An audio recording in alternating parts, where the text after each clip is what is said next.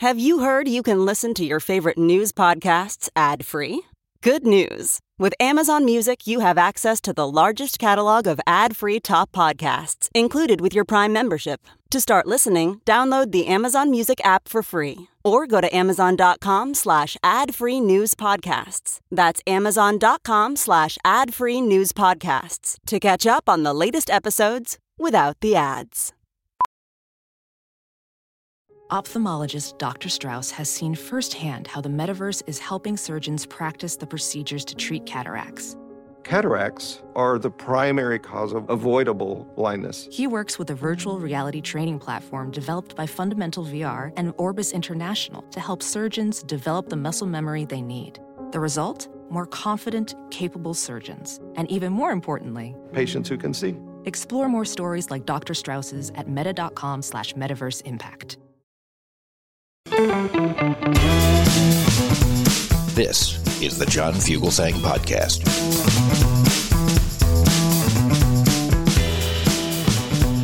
This is Sirius XM Progress. I'm John Fugelsang. Good evening and welcome to Channel 127. This is Tell Me Everything, the little show that brings good trouble to the right-wing bubble. I hope you had a great Wednesday.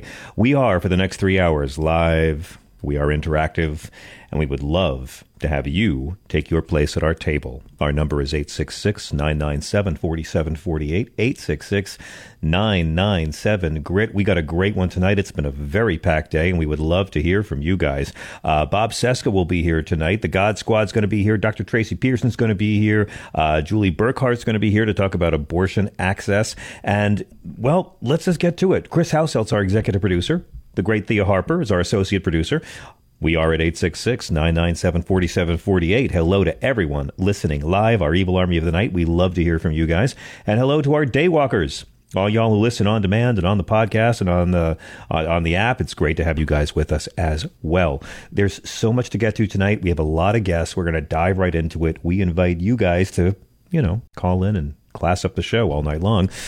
Let's talk about Donald Trump's campaign in 2024. The right wing, white America, is not tired of punching itself in the face.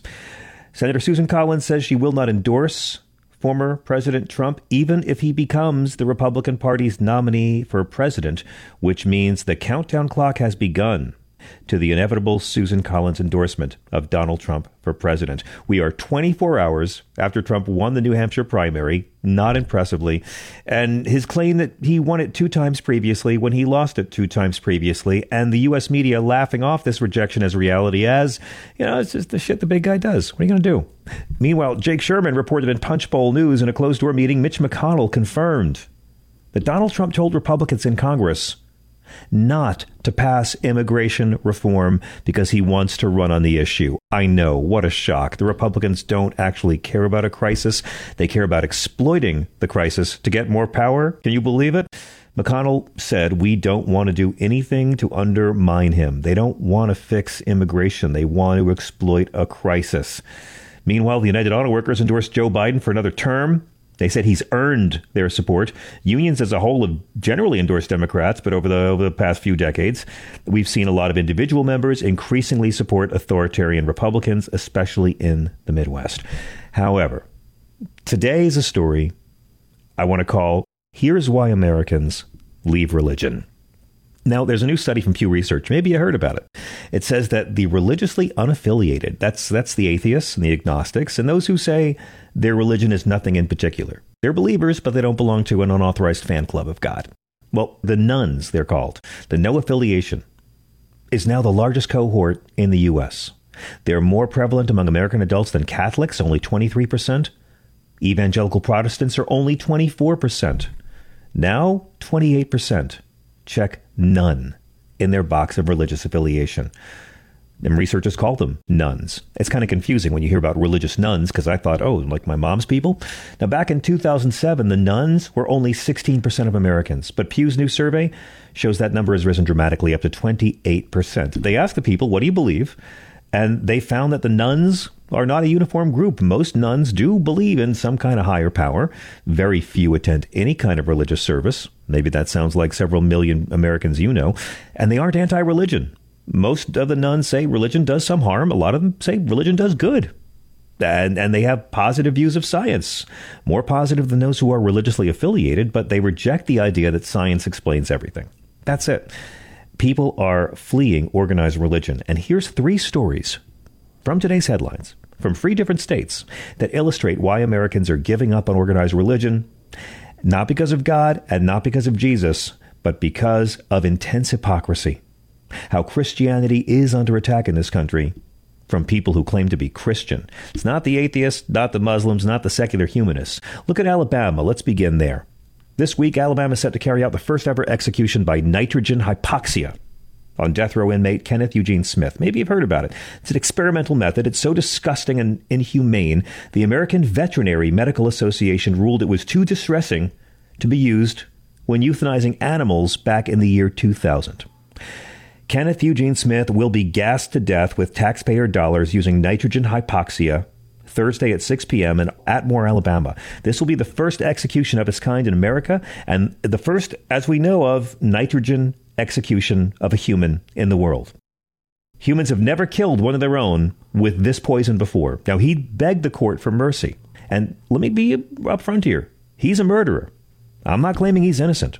Back in 1988, Mr. Smith brutally stabbed a woman named Elizabeth Sennett for $1,000. He was hired as a hitman by the woman's husband, Charles Sennett Sr. He was broke. He was afraid that his wife would find out, so he hired this guy, Smith, and one other guy to carry out the killing. He's a loser. He killed a woman. No one's saying that he's innocent. He was supposed to be executed last year by lethal injection, but they couldn't find a clear vein in time before the warrant expired. And they felt bad about that. They wanted to murder him, have the taxpayer dollars go to murder someone because he murdered people, and we have to murder people who murder people to teach children that murdering people is wrong. Now, there's a big debate about the ethics of using an untried method to murder a person. I don't like to say execute. I don't know why we think that it's not murder when the government does it. I'm not as big government as right-wing Christians. But again, if this is carried out, this will be the first new method used to murder someone legally since 1982 when lethal injection was rolled out. Now, nitrogen hypoxia is a form of execution where an inmate is deprived of oxygen until they're breathing only nitrogen. They asphyxiate. It's a terrible way to die, but no one's really sure how terrible it is because we've never murdered a person legally this way before. It's suitable in chambers, but he's going to be wearing a mask, which means oxygen could leak in if his body is thrashing around in death throes, which means it'll prolong the procedure. It'll taint the nitrogen hypoxia with oxygen. He will live longer, and his death will be more agonizing and torturous. Christians are fighting for this. Reverend Jeff Hood is Smith's spiritual confidant. He said this is not going to be a peaceful experiment. It's important for people to realize when you strap someone down like that, you can't expect someone who's choking to death, suffocating to death, to not resist. He'll be strapped to a gurney, fitted with a respirator mask, read the death warrant by the warden. He'll be given a chance to give his last words. Then the warden will remotely activate the nitrogen hypoxia system. If the mask's not airtight, he's going to go into a long, prolonged, torturous execution. Could leave him in a vegetative state instead of just killing him. Low oxygen environment could cause nausea, which means he could be lucky enough to choke to death on his own vomit.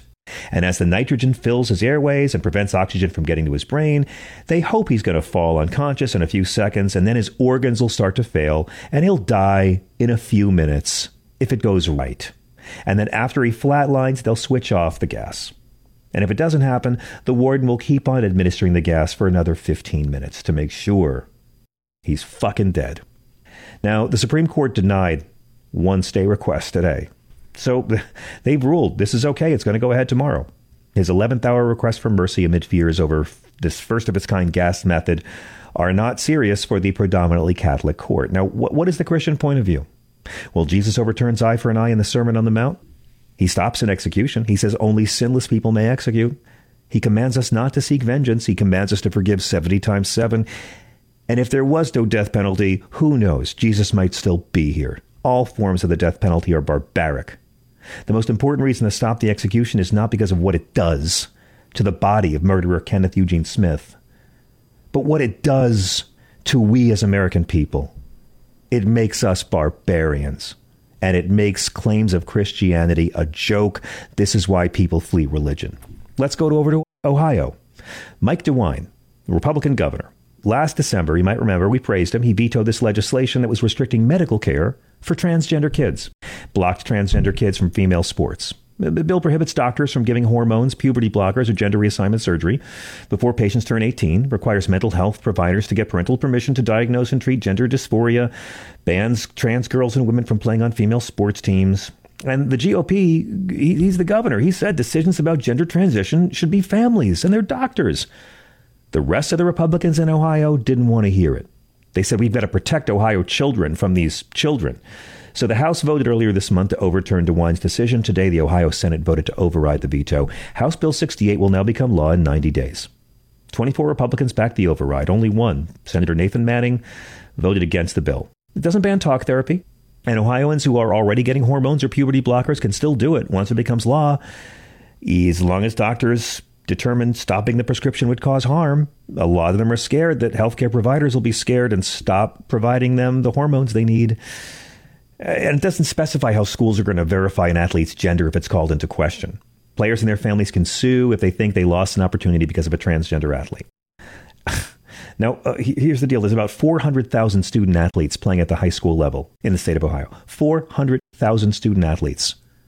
7 were transgender girls who were approved to play sports this year by the Ohio High School Athletic Association. 7 trans girls out of 400,000. This is beating up on a minority and pretending it's Christian because cruelty is the point. Gender-affirming care is recognized, my friends. It's a medical practice. It encompasses many different treatments, including therapy, surgery to help support your gender identity. The American Medical Association confirmed being transgender is not a mental illness. The American Psychiatric Association says it's not a mental illness. And the Jesus parts of the Bible confirm that trans discrimination is not Christian. In Matthew 25, he says, however you treat the least of these is how you treat me. You know what else Jesus does? He teaches us how to call out pious, mean frauds.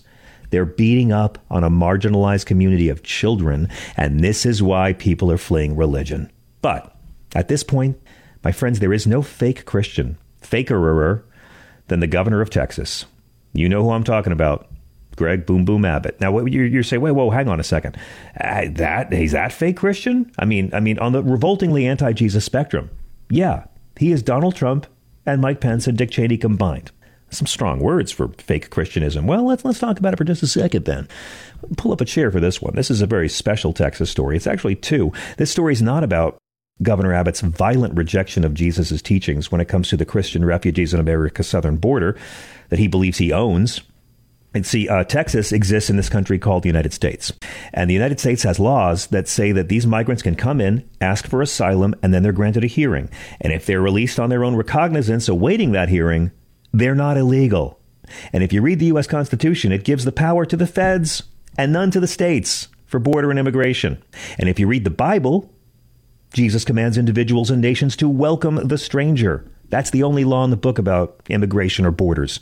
And Greg Abbott welcomes the stranger by stringing razor wire into the Rio Grande River to cut them up to death. Now, the government told him to stop this because he's literally murdering humans. And, you know, Greg is really pro-life. Now Abbott is using the Texas Guard to defy a Supreme Court ruling. I seem to remember the governor of Arkansas doing this in 1957, and Eisenhower, Republican, federalized the Arkansas Guard to ensure compliance with the law. So the Supreme Court did on Monday. They did it. They said the feds can remove razor wire along the border. And Abbott's pretending he's going to defy that ruling? He can't. And his claims of invasion or racist posturing.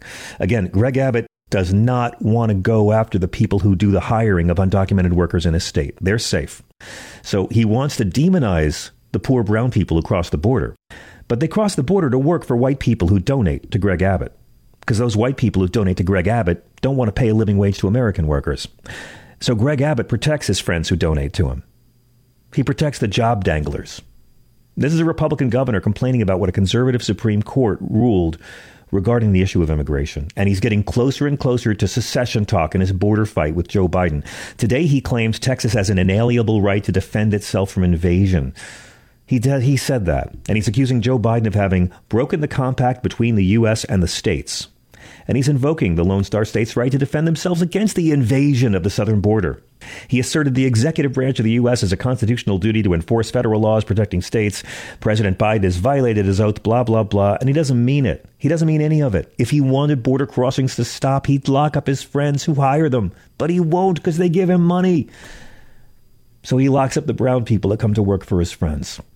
And that's the meanness. Cruelty's the point. But this isn't even about that story. This isn't even about that jewel in Abbott's crown of barbaric, blaspheming bullshit. This is about his abortion ban. Now, if you listen to this show, you know the Bible is not against abortion. Say it again. It's not. Jesus never bans abortion. Judaism never bans it. Yeah, well, what about thou shalt not kill? God asserts a fetus as property in Exodus 21. There are no penalties in the entire Bible for terminating a pregnancy. One time, God kills every fetus on earth and pregnant mom with a flood because he felt that way. But for 2 generations, since I was a kid, abortion has been the issue that attacked Christianity and ate Christianity and replaced Christianity. 2 generations in this country have been groomed to vote against everything Jesus talked about because of abortion, which Jesus never talked about. They don't give a shit about helping the poor. They don't care about welcoming the stranger. They don't care about caring for the sick.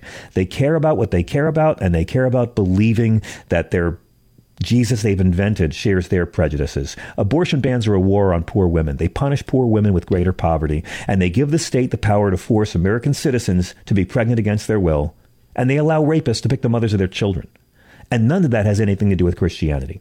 And in Texas, there are no exceptions for rape, incest, or health of the mother. So in late 2022, Texas had their abortion ban go through. And I want to play this clip. Chris, we got this one. Greg Abbott said, no, I don't need an exemption for rape victims because I'm going to eliminate rape from Texas. We couldn't believe how stupid and dishonest and brutally cruel it was back then.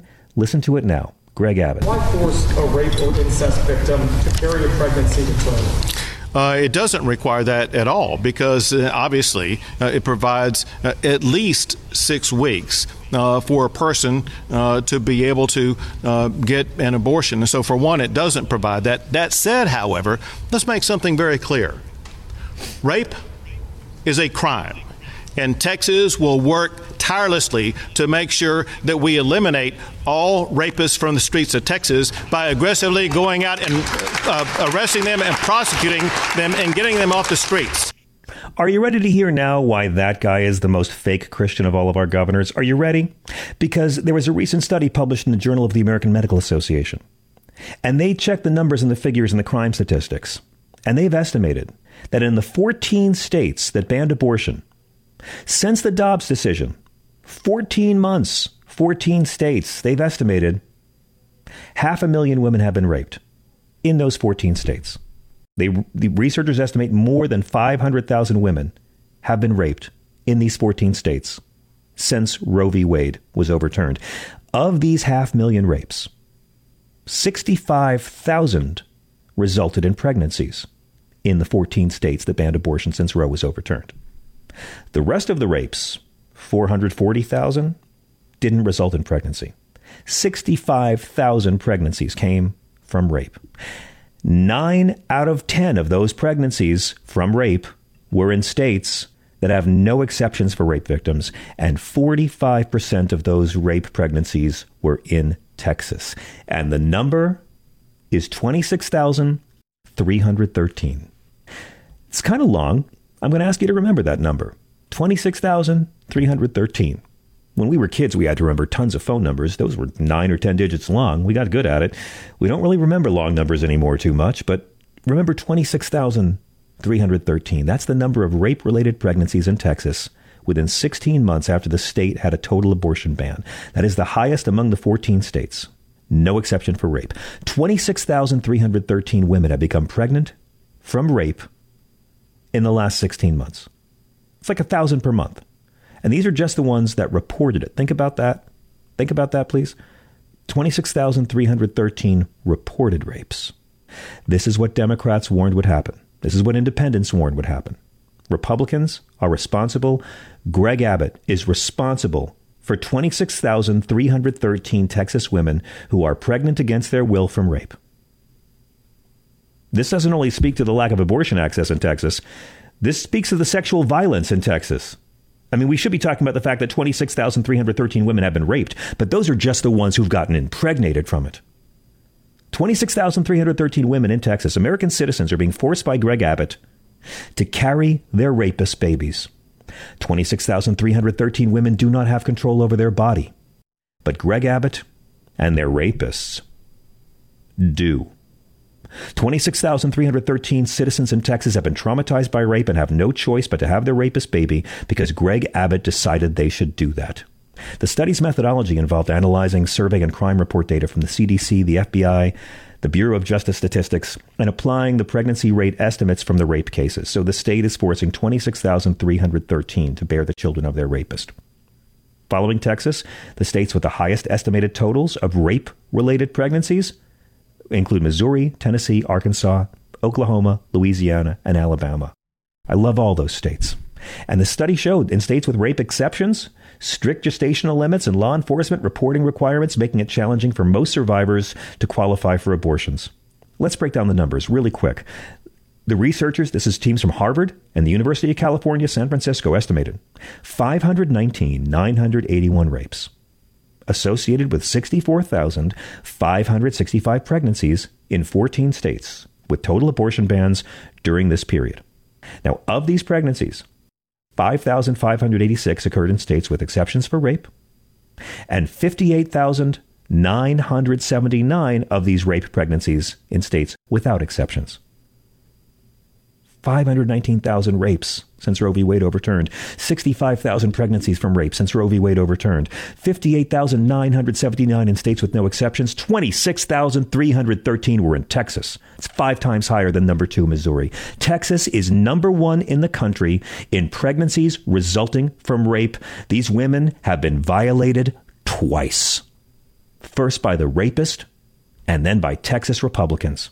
Oh, and for all the pro-lifers out there who prostitute the words of Jesus, who ignore his teachings on welcoming the stranger, who ignore his teachings on caring for the least of us, who distort his name to justify their own shitty fucking fake Christian cruelty, to the ones who seek to make women brood mares of the state because adoption's an option, they could always give it up for adoption, always give it up for adoption. Well, get this. For 10 years, between 2010 and 2019, only 53,412 children were legally adopted from the Texas child welfare system. 53,400 over a decade. And we're talking, there's 6,313 rape pregnancies alone in 16 months.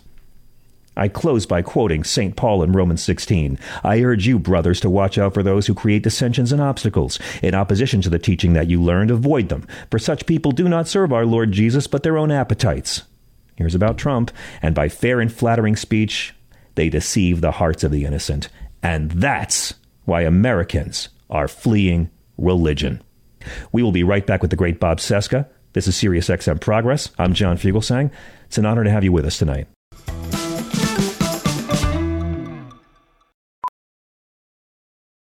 Welding instructor Alex DeClaire knows VR training platforms like ForgeFX help students master their skills. There's a big learning curve with welding. Virtual reality simulates that exact muscle memory that they need. Learn more at meta.com/metaverseimpact.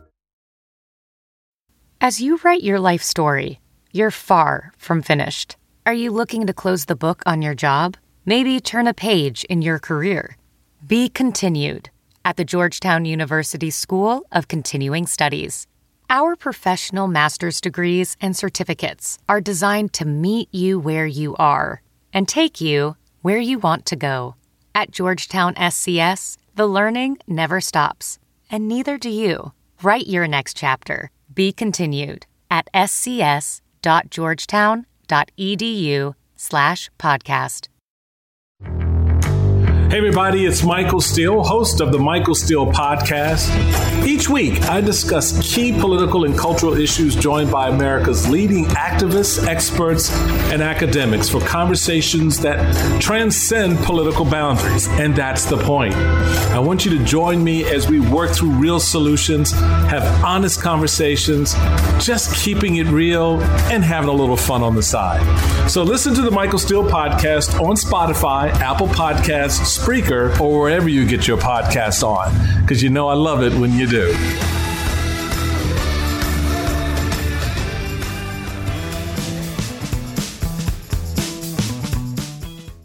Sorry, got a little worked up there.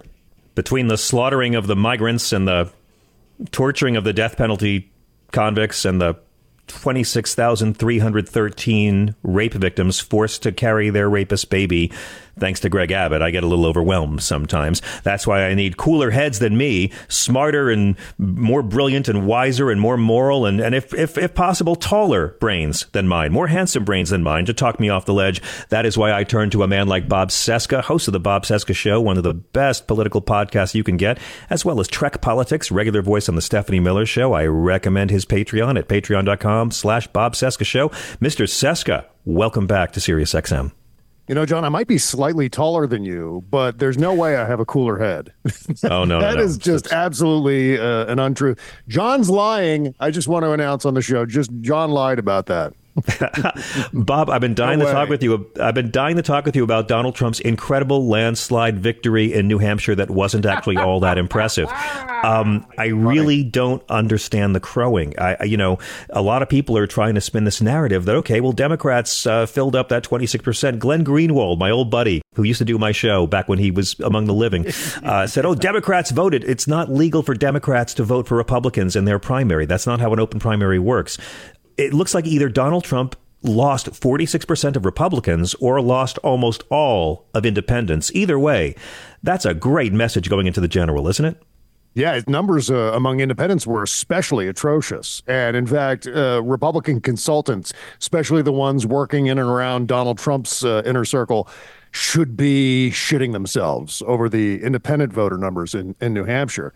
But I mean, that's just for starters, because what we saw here was, I hate to use this cliche, but a very clear contrast between how Joe Biden did yesterday in New Hampshire versus how Donald Trump did. Or quite honestly, you could go to any president, because Donald Trump likes to think of himself as a president. Lawrence O'Donnell was talking about this last night on MSNBC.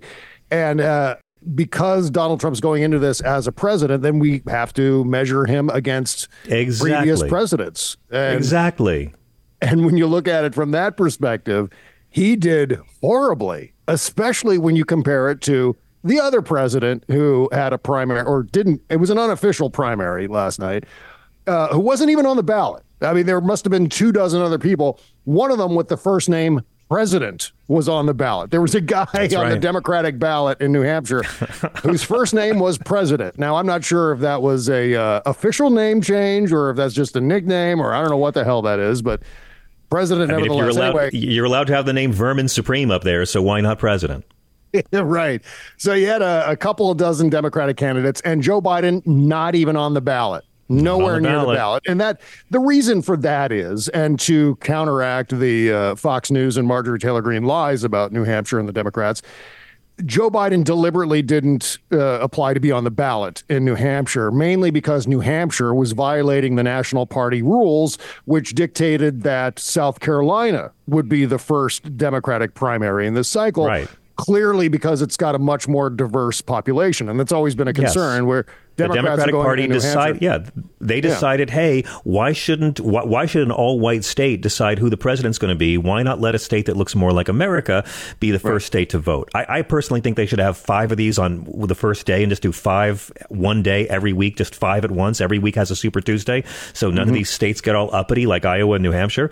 But I get it. But you're right. Joe Biden wasn't even on the ballot in the state. Yeah. So you take that into consideration.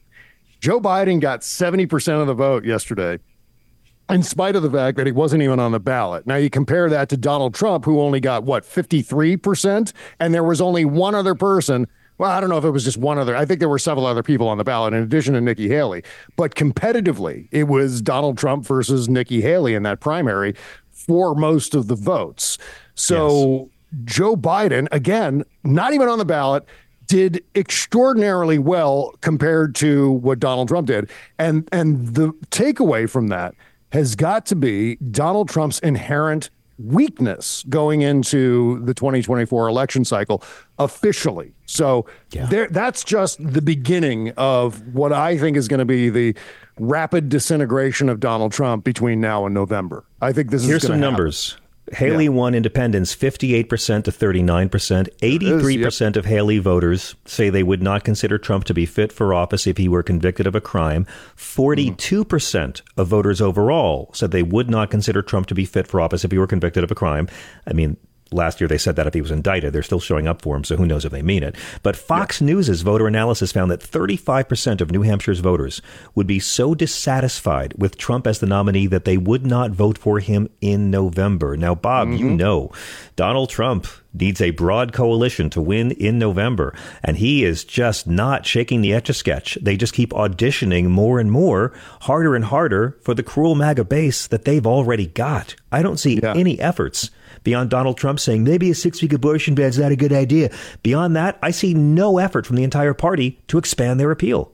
Yeah, it's staggering that Republican voters and other Republican leaders continue to wrap their arms and legs around Donald Trump's pant leg and just pump away because they're tethering themselves to the Titanic. This is to use another literary metaphor, this is like a Hemingway Old Man in the Sea situation where Donald Trump is going to get picked to pieces over the next however many months it is until November. And that is something that is in certain part has to do with him and him being front and center. Now, this hasn't happened since January 6, 2021. Donald Trump has not been front and center in the minds of most American voters from January 6, 2021 until around now. So between now, and this is one of the reasons why, or maybe one of the upsides of Nikki Haley not quite taking some sort of commanding competitive posture in New Hampshire, is that we get to see more of Donald Trump. Now, I phrase that interestingly, like we get to see more of Donald Trump. Now, what that means is the people who haven't been really paying attention between what I said, January 6, 2021, and now, are now going to be inundated with Donald Trump between now and November around the clock, that giant necrotic head of his, like rotting pumpkin, expectorating insanity into the living rooms of American voters between now and November. How refreshing it sounds. Yeah. And those voters are going to go, holy fucking shit, I forgot. He's gotten so much worse, hasn't he? And that's going to be the conversation. What did he just say? What happened to him? I remember him from 2016 or whatever. And what's he saying now? It's just all about presidential immunity and becoming a dictator. Are you kidding me? Yeah, I mean, I don't know what the campaign message is. The campaign message is revenge. That's it.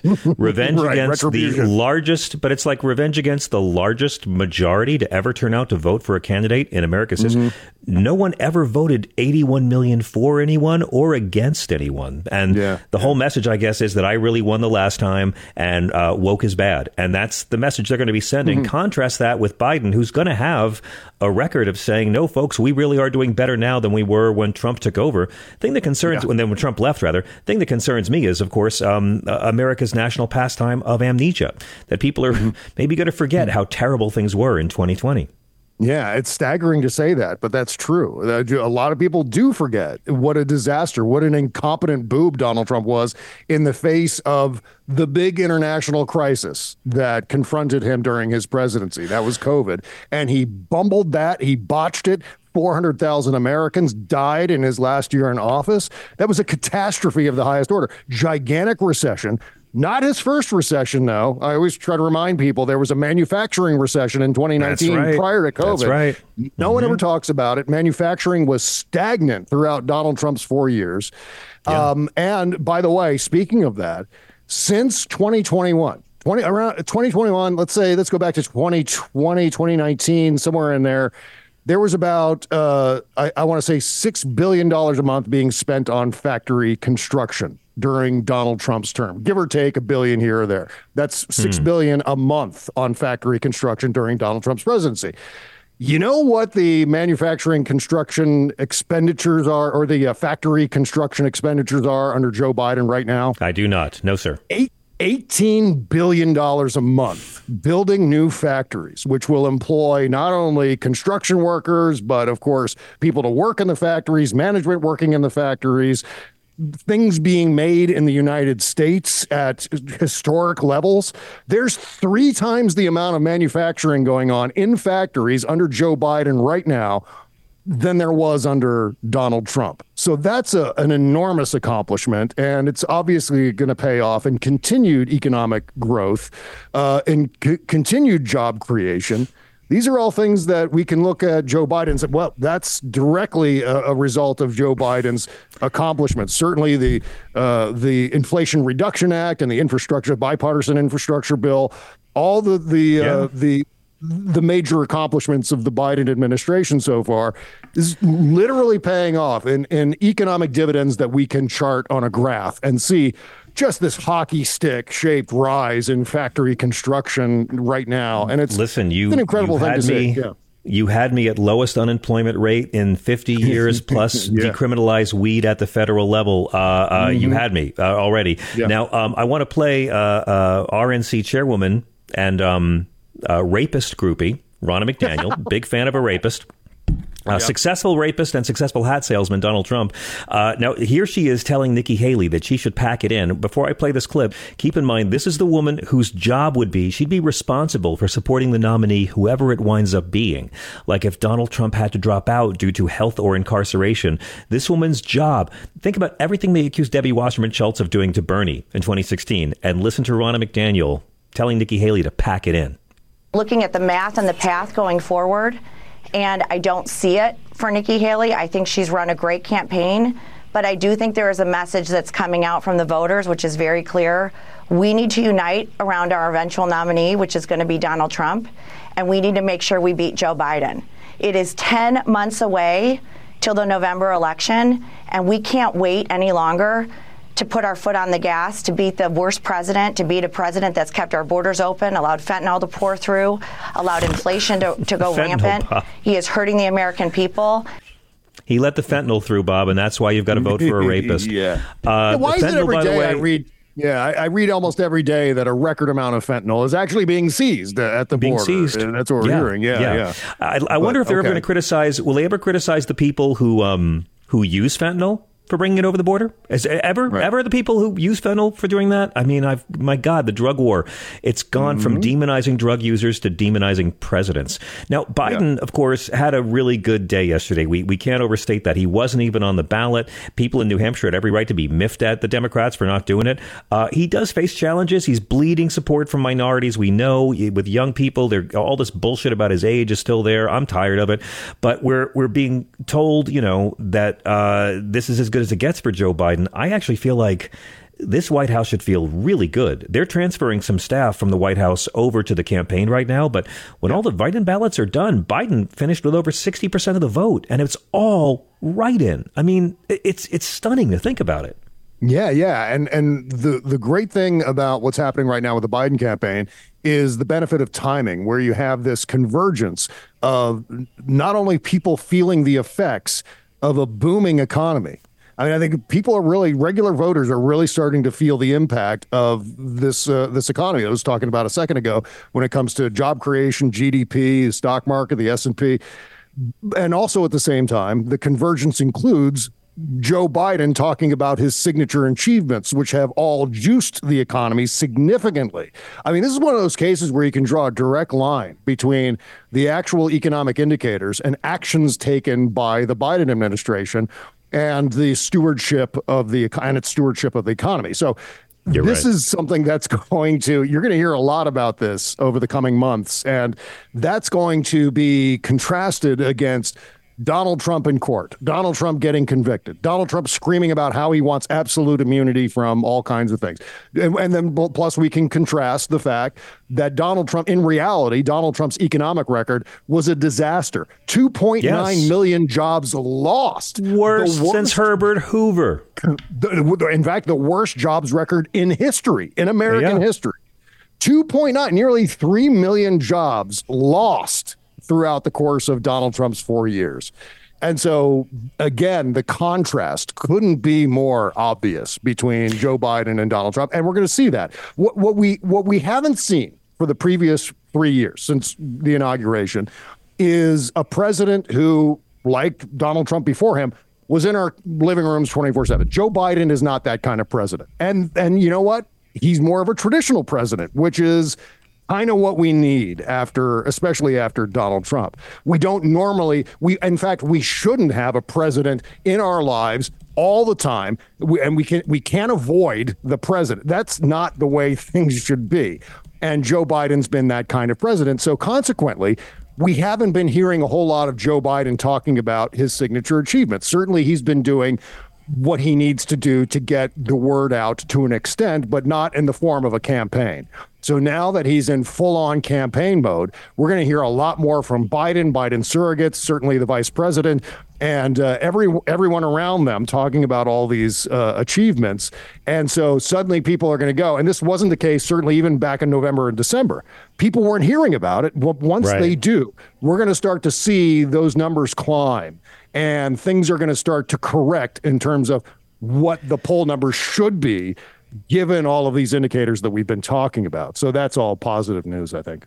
Okay, I just want to be fair to Donald Trump because you talked about how, he lost all these jobs. And I just got to be fair. COVID was the cause of losing all those jobs because Trump mismanaged the pandemic and disbanded the pandemic response team and didn't use the pandemic playbook and never had a plan to get the vaccine distributed and told us to take horse paste and lied every day. COVID was the cause for all of that, Bob. Nice. And I just want to be fair and get that out there. What do you make of Robo-Biden, of the AI disinformation robocall? I kind of feel like this should have been bigger news because this is probably how campaigns are going to be in the future. And it's probably going to have to happen to both parties before both parties do something about it. Yeah, this is really, we're seeing the sinister side of AI. I mean, I'm one of those people who I see the colossal downsides of AI, but also some of the positive things that have come out of AI, medical advancement, technology, and so forth. That's all going to be good. But AI in the hands of consumers and certainly in the hands of political operatives and rat fuckers and all those kinds of people is really treacherous as far as an election season where democracy is on the ballot. And with this Joe Biden robocall, I mean, I haven't seen who's been responsible for it, but I do know that it's under investigation. This was one of those things where the AI voice itself is wrong and awful and should be illegal. At the same time, the very existence of AI will also give people like Donald Trump, like Roger Stone, like a lot of these crooks and weirdos that circulate around Donald Trump. It'll give them an excuse when there's something that comes out where Donald Trump says something horrendous, like the Access Hollywood tape or something like that. The next version of that, Donald Trump can just say, "Oh, that's AI." Even if it's not AI, right? So this goes both ways, right? It's AI that's dangerous in and of itself, and also can you believe when crooked Joe Biden when crooked Hillary put out a tape of me saying I like to grab women by the pussy? Can you believe that they tricked so many people? It was horrible. It was a disgrace. It's a disgrace. He's going to do it, and they will believe him. Yeah. And so that's going to give all these guys just a great excuse to wiggle out, and of course, regular people watching in, okay, I guess it is AI. I don't know. And then it moves on. And so this is sort of the treachery that we're going to face in this campaign. And I think this Joe Biden AI thing in New Hampshire is not the last time we've seen it this year. We're going to see it a couple more times, I think, at least. Both from the perspective of hearing some sort of AI fakery and also from the perspective of people like Donald Trump trying to wiggle out by making AI an excuse. So those two things are both quite dangerous.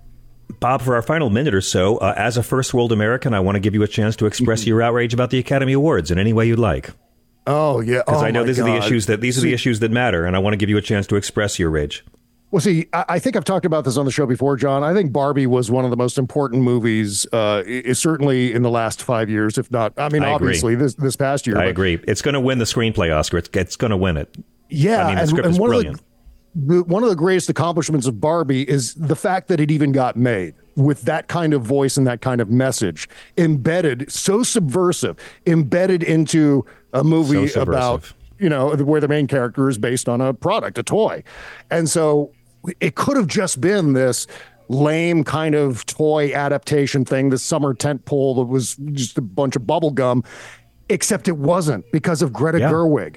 This is her voice. She is inextricably tied to the success of this movie, and to not have her nominated as Best Director is atrocious. I mean, she deserves that. Even her co-writer tried to say, "Hey, look, I don't know about this thing you're doing." I mean, Margot Robbie was like, "It's amazing this got made. How did this get made?"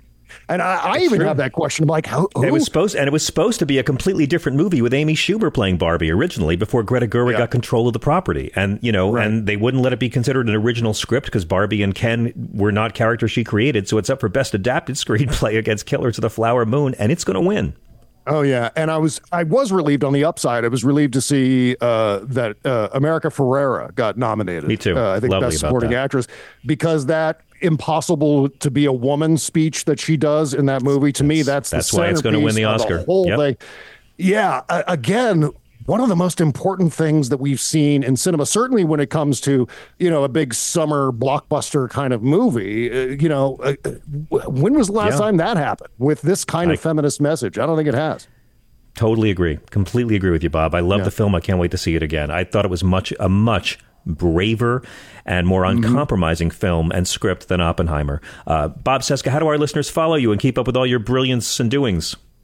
You can search for my podcast on your favorite podcast platform like Apple Podcasts or whatever, Bob Cesca Show, and also at patreon.com/Bob Cesca Show. Bob, you make excellence look easy. Thank you so much for joining us. Everyone subscribe to Bob's show and his Star Trek show as well. We'll be right back in just a moment with your calls at 866-997-4748.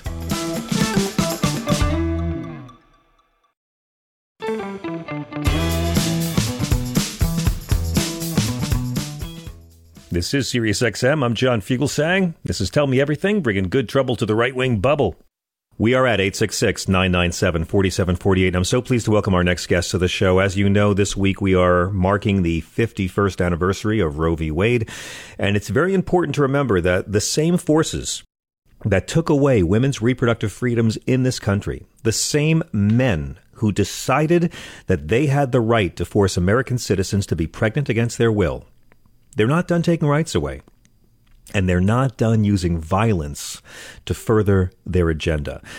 Julie Burkhart is the president of Wellspring Health Access and the founder and former CEO of Trust Women. She worked with Dr. George Tiller, and she reopened his Wichita abortion clinic after he was murdered brutally in his church in 2009. Now, in the spring of 22, Wellspring set out to open Wyoming's only abortion clinic, but an arson attack from an anti-abortion terrorist caused $300,000 worth of damage to delay the opening.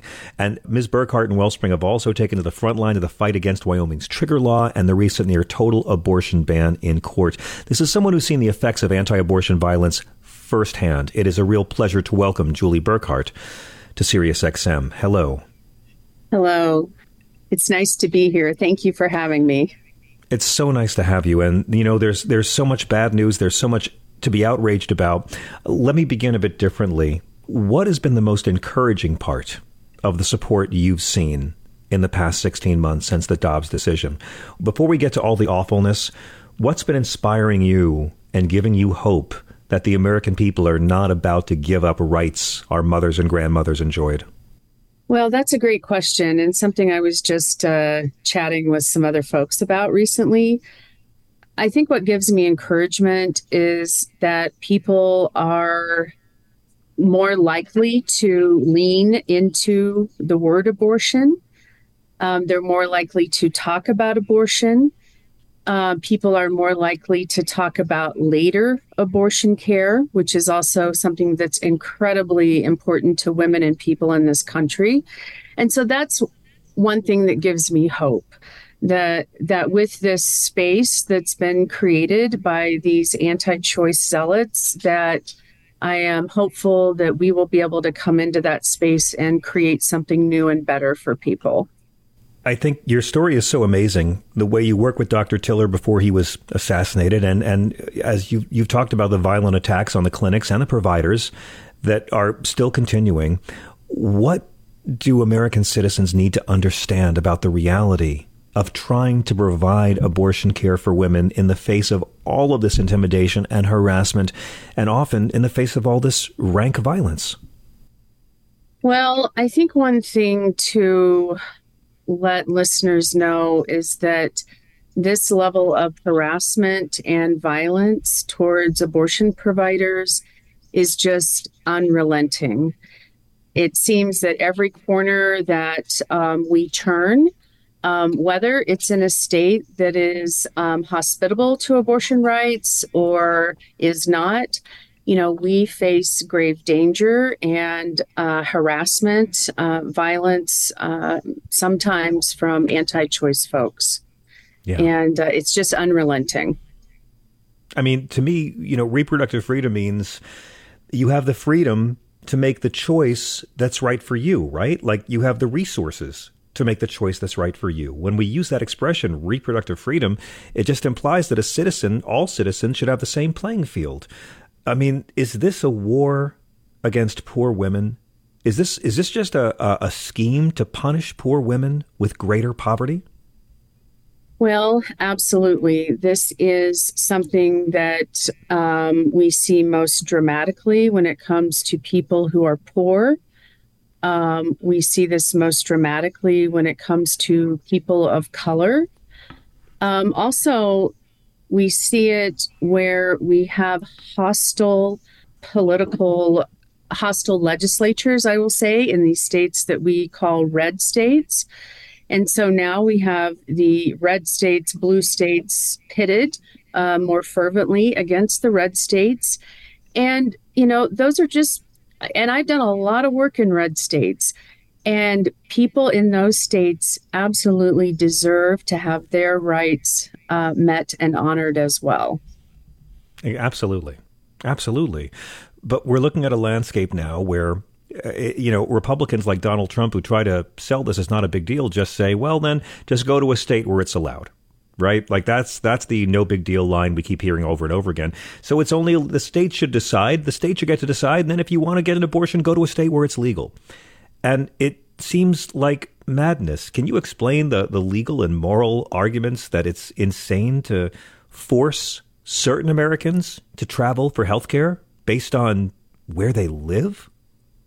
Absolutely. I'm also a co-owner of Hope Clinic in Granite City, Illinois. And one thing that we have seen at our clinic there, which is right across the Mississippi from St. Louis, Missouri, we used to have people who traveled only a few miles to come and see us. Now people are traveling on average around 250 miles to come see us for abortion care. We also, and this goes for the clinics, both in Wellsprings Clinic in Wyoming and also the clinic in Illinois, where, we would see about 35% of people who would need assistance. And that has shot up to around 70% of people coming who need help with travel, procedure, meals, lodging. This is a real hardship for people having to travel. How does an American citizen do it? How does an American citizen who doesn't have the resources or the ability to get time off from a job or the car to travel state lines? I mean, these are the things that our media doesn't talk about and doesn't ask questions about. When you have to actually have the wherewithal to cross state lines, to say nothing of being able to afford a procedure and find where to go for a procedure when there's so much disinformation about safe places for safe treatment. Yes. Well, first, one has to, people typically will get on Google and do searches, and, hopefully people will be able to navigate themselves to then, one of the clinics they could see or a site that will help them to navigate. My heart goes out to the folks who are unable to do that. And then if people see how much a procedure costs and they know they have to travel, it's hard for people to ask for help. So if people aren't willing to make that initial phone call and ask for help, my heart goes out to those folks, because there is assistance available. But, what I say is you don't know what you don't know. Yeah. And so, we do our best at our clinics to help people navigate through those different funds that would help them with travel, procedure, meals, lodging, but sometimes we're just not always able to help everyone. Of course. But you're in the courts right now fighting Wyoming's trigger law, as well as their near total abortion ban. And I'm curious, how's that been going? I know so far you've been victorious at keeping abortion legal in the state. Can you tell us a bit about that battle and a bit about Wyoming's trigger law? Yes. So presently, we had a summary judgment hearing on December 14th in Teton County District Court in Wyoming. And right now we are awaiting the judge's opinion to come down after that hearing. She did not give us a date. And so I think we're all waiting on pins and needles to see how that turns out. Whoever prevails in the case would then, if the party that did not prevail, they would then have to take it upon themselves to appeal to the Wyoming State Supreme Court. So that would be the next step in the process.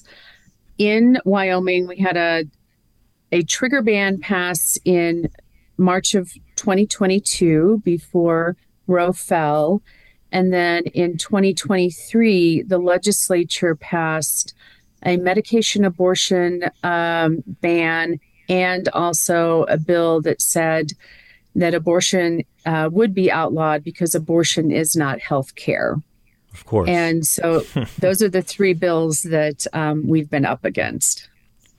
I must say, one of the strongest indicators to me that the modern right wing doesn't actually care about preventing abortion is the fact that none of them are advocating for comprehensive sex education in our schools. I mean, isn't that an essential part of any journey towards reproductive justice? And if the right wing cares so much about reducing the number of abortions, because we don't have an abortion problem, we have an unwanted pregnancy problem. Abortions are a symptom of that, but they don't really seem very serious about slowing down unwanted pregnancies if they're hell-bent against sex ed. Absolutely. And I was just talking about this last Sunday, that if we had, broad access for our youth so that they could receive accurate sex education, if we had broad access to contraceptive care, this would lower the abortion rate, the very thing that the anti-choice folks so fervently rail against. But that's up for grabs by them as well. And so this is another indicator that, this is not about protecting babies. This is not about making sure that women and people who might give birth are safe. This is about who's going to have the power to decide how you live your life and conduct yourself. Absolutely. So let me ask you the $1 million question then, because this is what's keeping me up at night. Last week at a town hall, the former host of Celebrity Apprentice bragged that he was proud about his role in overturning Roe v. Wade. And I can't wait to see the Democrats run ads and use that a lot. But we can't forget, they really do want a national ban. And I'm seeing in the media a lot of Republicans listening to Trump's advice, trying to water down their abortion stance because they see that it's not popular. How wary should we be of these Republicans who are trying to shift the narrative and not talk about abortion? I just kind of feel like as soon as they're elected, they're going to try and implement a national ban, and it doesn't matter what they're saying right now. Yes. What we're seeing right now is what I like to say is smoke and mirrors. They will absolutely do a bait and switch once reelected or, God forbid, elected. And so, Americans need to pay very close attention to this election cycle. I believe this is one of the most critical, if not the most critical election cycle in our nation's history. We absolutely must have candidates who are then elected into office, who are going to look out for the rights of all people in this country and not relegate certain people to second-class citizenship. Amen. As you have pointed out beautifully, let me quote you, banning abortion doesn't actually stop them from happening. It forces people into unsafe situations. Julie Burkhardt, how can our listeners find out more about your work and the work of Wellspring Access? Yes, folks can go to our website, wellspringaccess.org, and can learn all about our clinic and what we provide here in the Mountain West. And I mean, I just want to say that I'm so proud of our staff, all of the people who have supported us to get our clinic open so that we can provide care for people here in the West. And thank you for all the work you do. You make me proud to be an American. Please come back anytime. It's really an honor to have you. Thank you. I would love to. Thank you. Brilliant. We'll be right back. The God Squad is waiting in the wings, and the theologians have a thing or two to say about abortion access in this country as well. We're at 866-997-4748. We'll be right back.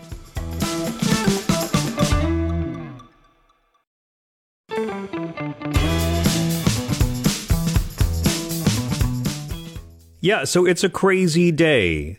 It's a really crazy day ecclesiastically. We get this report that now nuns are the largest growing religious group in America, bigger than Mormons. I've been saying it for a while. The largest growing religious group are people who were raised religious and now consider themselves spiritual. But we found out today it's 28%. There's more unaffiliateds than there are Catholics or evangelical Protestants.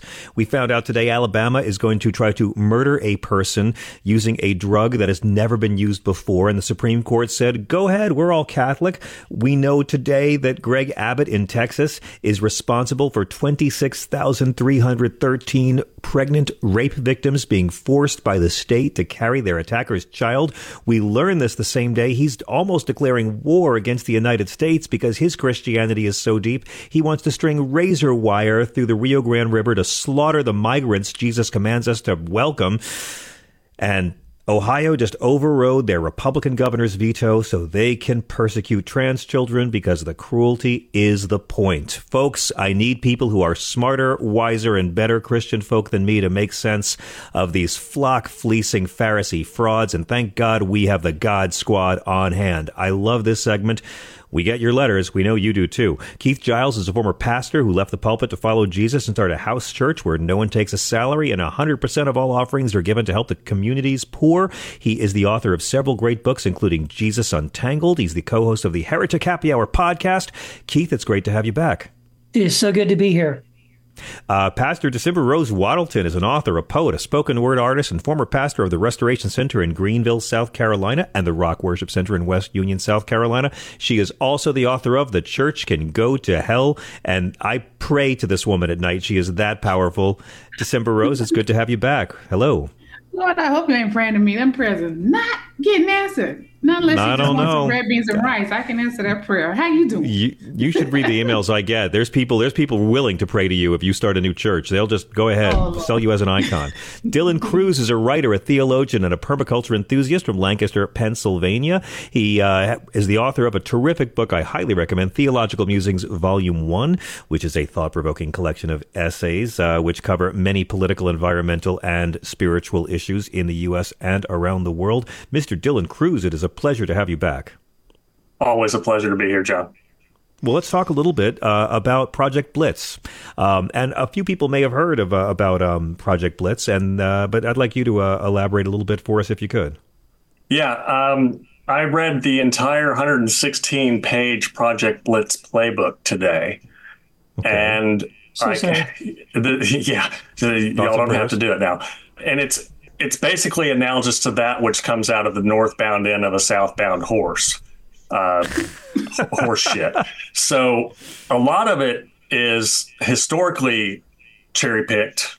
And then there's these studies, quote unquote, that they use to prove that biblical traditional views on LGBTQ folks are right, but also to try to couch it in this language that says it's right for the scientific and social science reasons. Exactly. There is a coordinated effort by Christian nationalists to try to put right-wing fake Christianity into public education by attacking everything they don't like, and it's usually stuff that Jesus never mentions. Right. And one of the things that I learned, so I I try to do due diligence as a person with some critical thinking skills. So I looked up the people that were behind these studies that kept coming up over and over again in the footnotes. And one of them, a geneticist, said that the scientific journal that they published that in was analogous to the National Enquirer, and that it was mostly cherry-picked balderdash. And then the sociological study that said that kids that grew up in same-sex parent homes, so 2 dads, 2 moms, whatever, had far more problems than kids that grew up in heteronormative homes. So interesting. But that study was debunked by other sociologists that said it had huge methodological flaws. So everything that was predicated on those sections was bogus. But it's all for the bubble, right? Like, they don't care. They'll be refuted by outside sources, and they won't care because it's all for brainwashing and grooming more white people in the bubble. They're just trying to find vulnerable people to fleece and program. And you can call them out all you want. You can try to deprogram. You can talk about the facts and what the Bible really says. But Dylan, at the end of the day, they don't care because their community's insulated. They're not going to be exposed to critical thinking, right? This is how they perpetuate this. Yeah, and that's the key thing. There's some really insidious stuff in there, like declaring the year of the Bible and calling the Bible God's word. Well, as a theologian, I want to know what God was drunk when all that happened, because the Bible's got some crazy stuff in it. That's going to get me in trouble, I'm sure. No, can we do a topic next week of like what is the most batshit thing in the Bible that right-wing Christians don't want to talk about? Because I got a list. Absolutely. Oh, yes. The humans who mate with fallen angels and give birth to giants who walk around the earth. That shit's in the book of Genesis. They never bring that up. I'd love to talk about this topic sometime. Well, I also want to ask you, if I could, about this pastor in Ohio who runs a 24/7 homeless ministry. I discovered this story, and I've actually written to the guy trying to book him. But it's a pretty sick story. I'm sure you've all heard about it. But this is a guy in Ohio who runs the Dad's Place Church. His name is Chris Avell. He's the pastor. And apparently he's in trouble with the law because he wants to use the church to care for the poor. Am I getting this right? Yeah. Yes. Anyone want to jump in? Tell me. Yeah, it's one of these things where it really makes no sense. It's one of these things where, I guess sometimes people forget, Jesus says, whatever you've done for the least of these, you've done it for me. But I'll say, kudos to this pastor in Ohio. This is real religious persecution, by the way. This is the real stuff. When someone's actually trying to follow the teachings of Jesus, they're actually trying to care for the outcast, the poor, the widow, the orphan, and then they get in trouble, for doing that. And so God bless this guy. I wish him all the best. It reminds me, there's a friend of mine, Shane Claiborne in Philadelphia, who ran into something very similar to this, where the church was getting, in trouble with the city, and they went before a judge and all that. And the way they got around it was really genius. What they did was they decided to run a 24-hour revival service, which began at 5 p.m. with communion, which was pizza and Coca-Cola, and was followed by an 8-hour silent meditation. And so in that case, they got out of it because the judge applauded them for their creativity. Because he can't rule that the church can't have a revival service. It's kind of brilliant. 24-hour prayer service. But this kind of thing is, it's really troubling. But at least this is someone who's getting in trouble for being an actual Christian. Well, yeah. I mean, he's letting this is good trouble. Go ahead, December. Please go ahead, please. I'm sorry. This is good trouble. I'm trying to remember our beloved senator or was congressman that said that. But the thing is, this is a late breaking news, I guess. I'm not sure how long ago, but he actually filed a federal lawsuit against the city and the police officers restraining them. And he has a GoFundMe for $40,000 for these legal expenses. They've raised $29,000 so far, and I think that's so awesome. This is what you could call radical hospitality. You know what I mean? Yes. Yeah. Why would the response? And I'm certain that 99% of the folks that are, harassing this ministry are probably self-declared Christians. But why would the response to this radical hospitality be 18 counts of whatever they came up with? Why wouldn't it be, let us help you? Let us see what resources the city has to help you be in code. Let us see whatever empty buildings we might have. Let us help you by linking up with the Y or whoever, someone else that we can help you to manage this issue. Why wouldn't that be the response versus we're going to file charges against you? You got to think about that.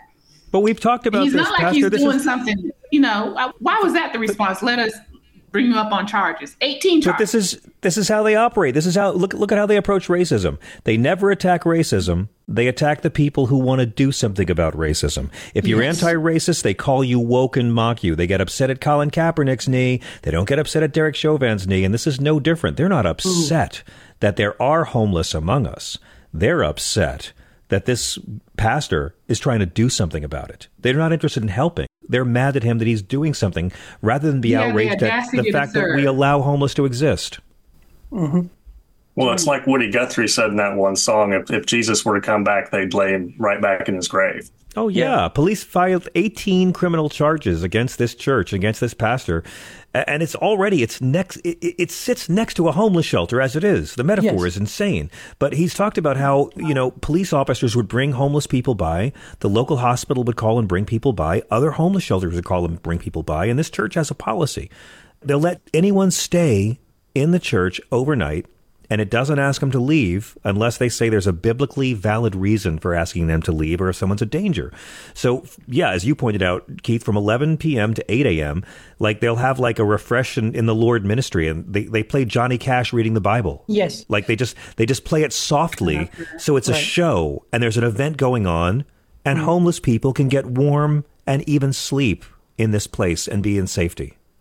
Yeah. It's really unconscionable, especially knowing that there's sub-zero temperatures right now where people are freezing to death. Again, as December was saying, it makes no sense why the city would instead of attacking this man, they should be throwing as much resource as they can at him and anyone else, any other churches in the area willing to do the same, if their concern was for the lives of human beings on the street. Unfortunately, again, they don't treat them as human beings. They treat them as a problem. God, you're right. You're right. I mean, Dylan, this to me seems like the kind of story smart Democrats would pick up and run with. Even smart, humane Republicans would pick up and run with this story because it literally is the state persecuting people of faith for following the teachings of Jesus.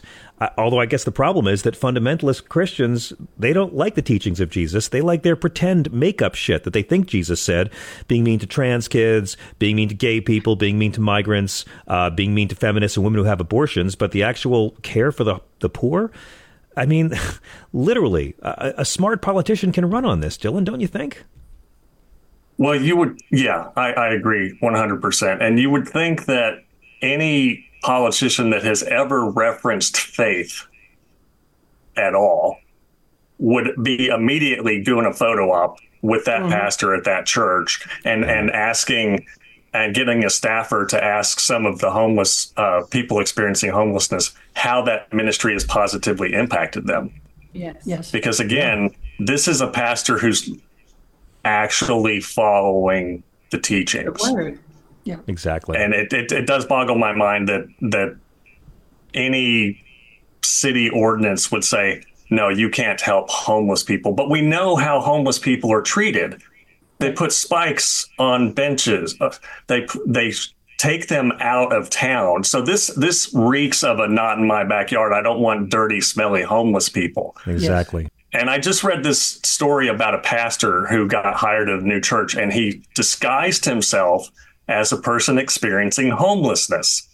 And he went in and he sat down in the back, and only a handful of people came and said hello and whatnot. Wow. And then all of a sudden, somebody got up and said, we're going to welcome our new pastor. And everybody's looking all around. And then he just walks up. Mm-hmm. Whoa, I love this story. That's like the greatest undercover boss mic drop episode I've ever heard. And he read a scripture and then he walked out. I'm sorry, December. That gave me chills, actually. Can you imagine? And this is for those who are screenwriters and the right placement. Can you imagine if Jesus came to the church as an undercover boss? Yes, well, if Jesus came to the church, he'd be a brown-skinned homeless guy who speaks no English. They'd ship him off to Juarez right away. That's right. They put him on a plane or they drop him off in the middle of Chicago or New York or whatever they're doing these days. Yeah, where your papers? Where your papers, Jesus? Put on some shoes. We are, by the way, at 866-997-4748, 866-997-GRIT. Keith, I know that you wanted to talk about the Bernie Sanders bill from last week regarding Israel and Gaza. Yeah, thank you. Yes. Well, it was one of these things where we didn't have time for it last week, but yeah, here's the thing. It turns out the most Christian senator on Capitol Hill is an 80-something year old Jewish man. And I just want to say, God bless Bernie Sanders. Yeah. They said you could never make a Jewish socialist president. I'm like, we celebrate the birthday of one every December 25th. We take the day off. Yes, exactly. Yeah. So thank you, Bernie Sanders, for being the only one willing to stand up and kind of do the Jesus thing. And so, he attempted to do something really good. Unfortunately, it didn't pass. But, he attempted to pass a bill that all it was really asking the U.S. government to do was to have the State Department investigate Israel for war crimes in Gaza, and which, by the way, is something that's actually supposed to be done with any nation that the U.S. government provides aid to, any foreign aid. Yeah. Did Bernie Sanders, did he call for cutting one dime from U.S. military support for Israel? No funding cut at all. Just this. Just investigate to see if they were committing war crimes. Right. And the response, even from some Democrats, sadly, in response to the reasons they voted against it, they said, well, because effectively, in their words, that this bill, if it had passed, would have cut off aid to Israel. And so it was a tacit admission that they knew that if they were to investigate, that they would find war crimes, and then they would be forced to cut off the aid. And that might force some donors to cut off the funding to politicians, so it can never happen. Of course, exactly. And that's why they really care about shutting this down. But I just thought it was really great that Bernie at least tried to do it. He brought some attention to it. And even by bringing attention to it, even though it didn't pass, it allowed for some of that to kind of come under the spotlight and for people to see that those who opposed it and the reasons why. And really, in opposing it, they're giving away the fact that they know that there are abuses going on. Can I ask you three, as smart, evolved, spiritual people who aren't full of crap, how are you emotionally handling this destructive, horrible war? I see it being used by the worst chaos agents in the world to divide us. I see it being used to divide the left in ways that are shocking to me. And I guess I'm a simpleton. I keep saying Hamas and Netanyahu both prove the same truism, that putting extreme religious conservatives in power always leads to the opposite of what the holy books teach. To me, this is just another lesson in why, it's the liberal and moderate Christians, Jews, and Muslims get along just fine.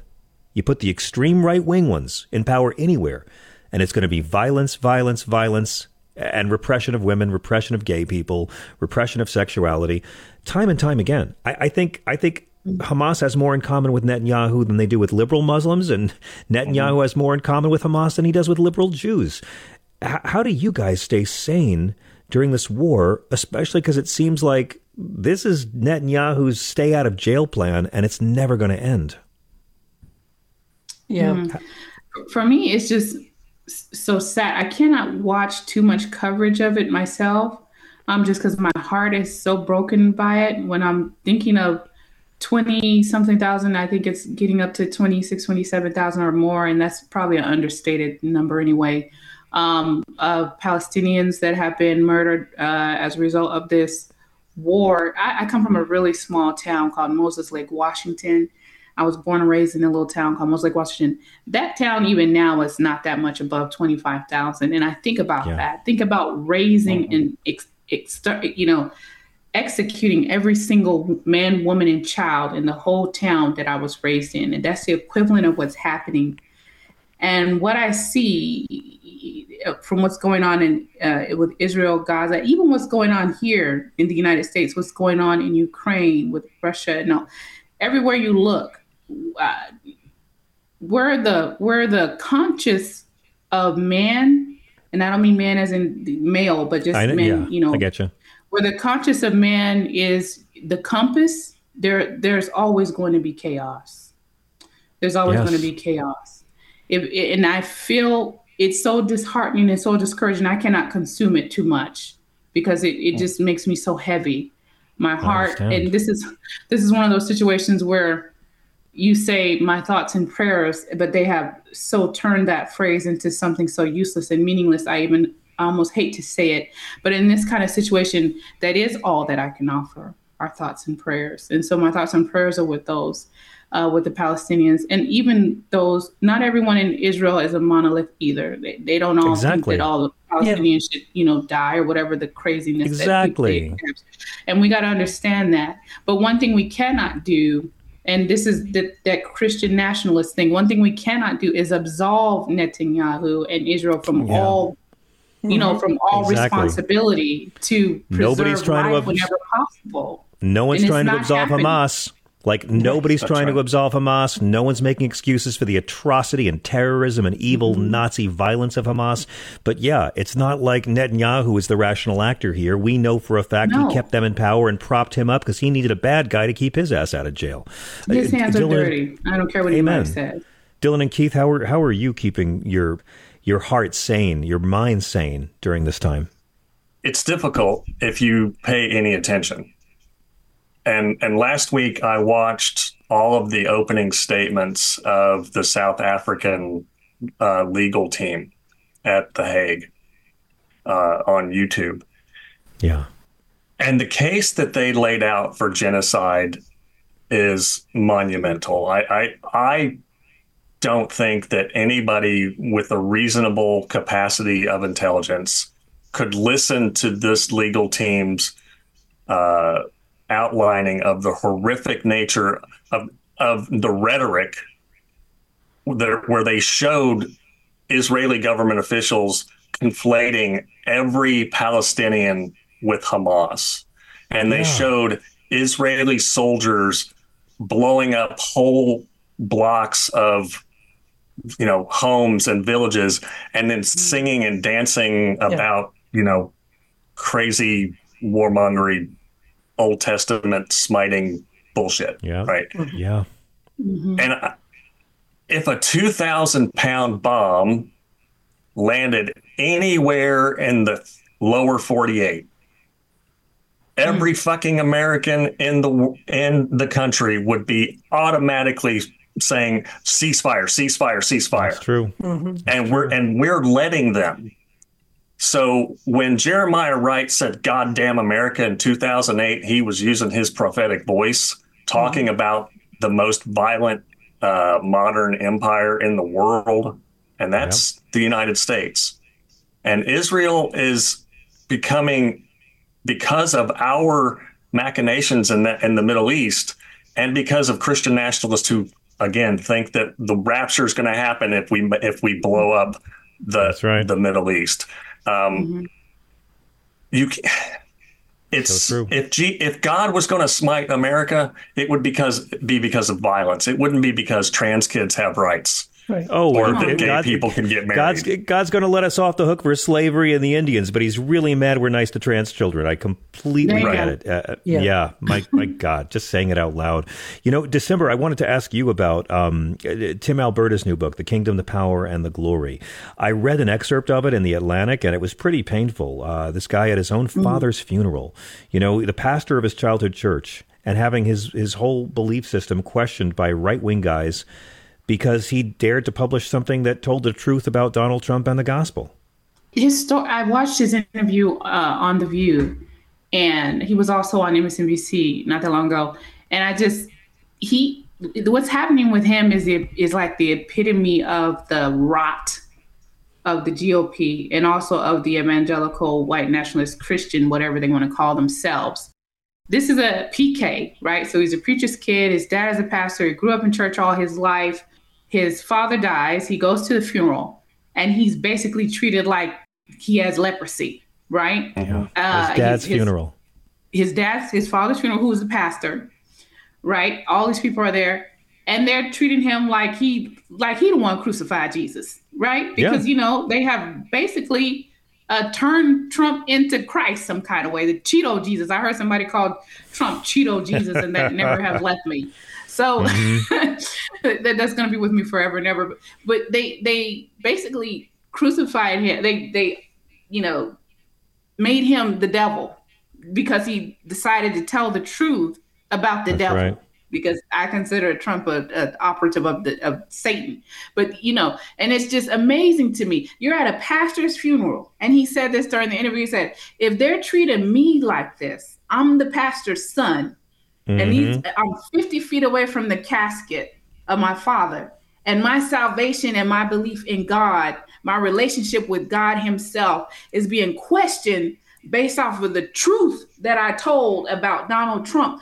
That's it. I can only imagine how they're treating other people. This is how they're treating me at a funeral, my father's funeral, who is the pastor. And I thought about that. I was like, ain't no telling how they're treating other people. These people have lost their minds. They lost their whole minds, and they have sold their soul for this man. Keith, I got to bring you into this as well, because this is something that you've talked about and written about so beautifully. Yeah. Well, it's just one of those things where I was watching the interview with this guy talking about this, and he made a comment about how, people are coming around him and saying that, well, you must not be a Christian anymore because you don't, support Donald Trump. And I've heard that myself so many times. I just don't understand this. I don't get this. They haven't read the Gospels, Keith. They haven't read the book. Yeah, Anti-abortionism has replaced Christianity. Criminalizing abortion has 2 generations been being a drag show pretending to be Christianity, and 2 generations of Christians have grown up thinking putting women in jail for something Christ never mentioned is what Christ was all about. Right. Yes. And because, again, to them, Christian just means, are you in this club? But it doesn't mean, are you like Christ? Are you someone who is following the teachings of Jesus? Because there is nothing. I mean, if you held up, Donald Trump on one side and had Jesus on the other and tried to find any connecting points, what is it that I know. If you want to follow Jesus, you would have to follow Trump. They both hung out with prostitutes. Yes. And they both used ghostwriters. That's the connection. I've been through that's all I can find, man. Yeah. I think you may be right. That's about it. So, yeah, I don't understand it. I've never understood it. And I think that's why your work... That's why your work means so much to me, the 3 of you, because it's what I try to do, which is, you don't have to believe in the Bible as literal fact to take it away from these frauds, because they use it for camouflage. They use it as armor to appear virtuous when in reality, they are all fighting for the opposite of the book. So, I've had it with this. This guy is fighting more for the teachings of Jesus than these Trump supporters who are embracing the opposite, because there's 2 groups. We call it Christian, right? These people, you can either be a Jesus follower, or you can be part of unauthorized Jesus fan club. That's it. Unauthorized fan club or a follower. And there's not a lot of overlap between those 2 those two teams. That's exactly right. And this is what happens. This is what it looks like. I'm sorry, Dylan, go ahead. Well, Jesus said a prophet is always without honor in his own hometown. And there you go. And Tim Alberta was using his prophetic voice through the writing of that book. And he mentioned in that interview how a lot of evangelical thinkers, like Mike Johnson, for instance, think that Trump is God's man, with God's plan. Oh, yeah. And Tim said, well, really, I think that God was testing the evangelicals and they failed. Yes. And that's exactly right. Because if you hold up somebody like Trump and you say that this is the guy, but then who is literally nothing like Jesus, as we've talked about ad infinitum on this show, then you have the whoosh, the point just went flying right over your fucking head. Yeah. Boom. Guys, we got to go. Thank you, Chris. Thank you, Thea. I'm John Fugelsang. Keep it tuned to SiriusXM Progress. Peace.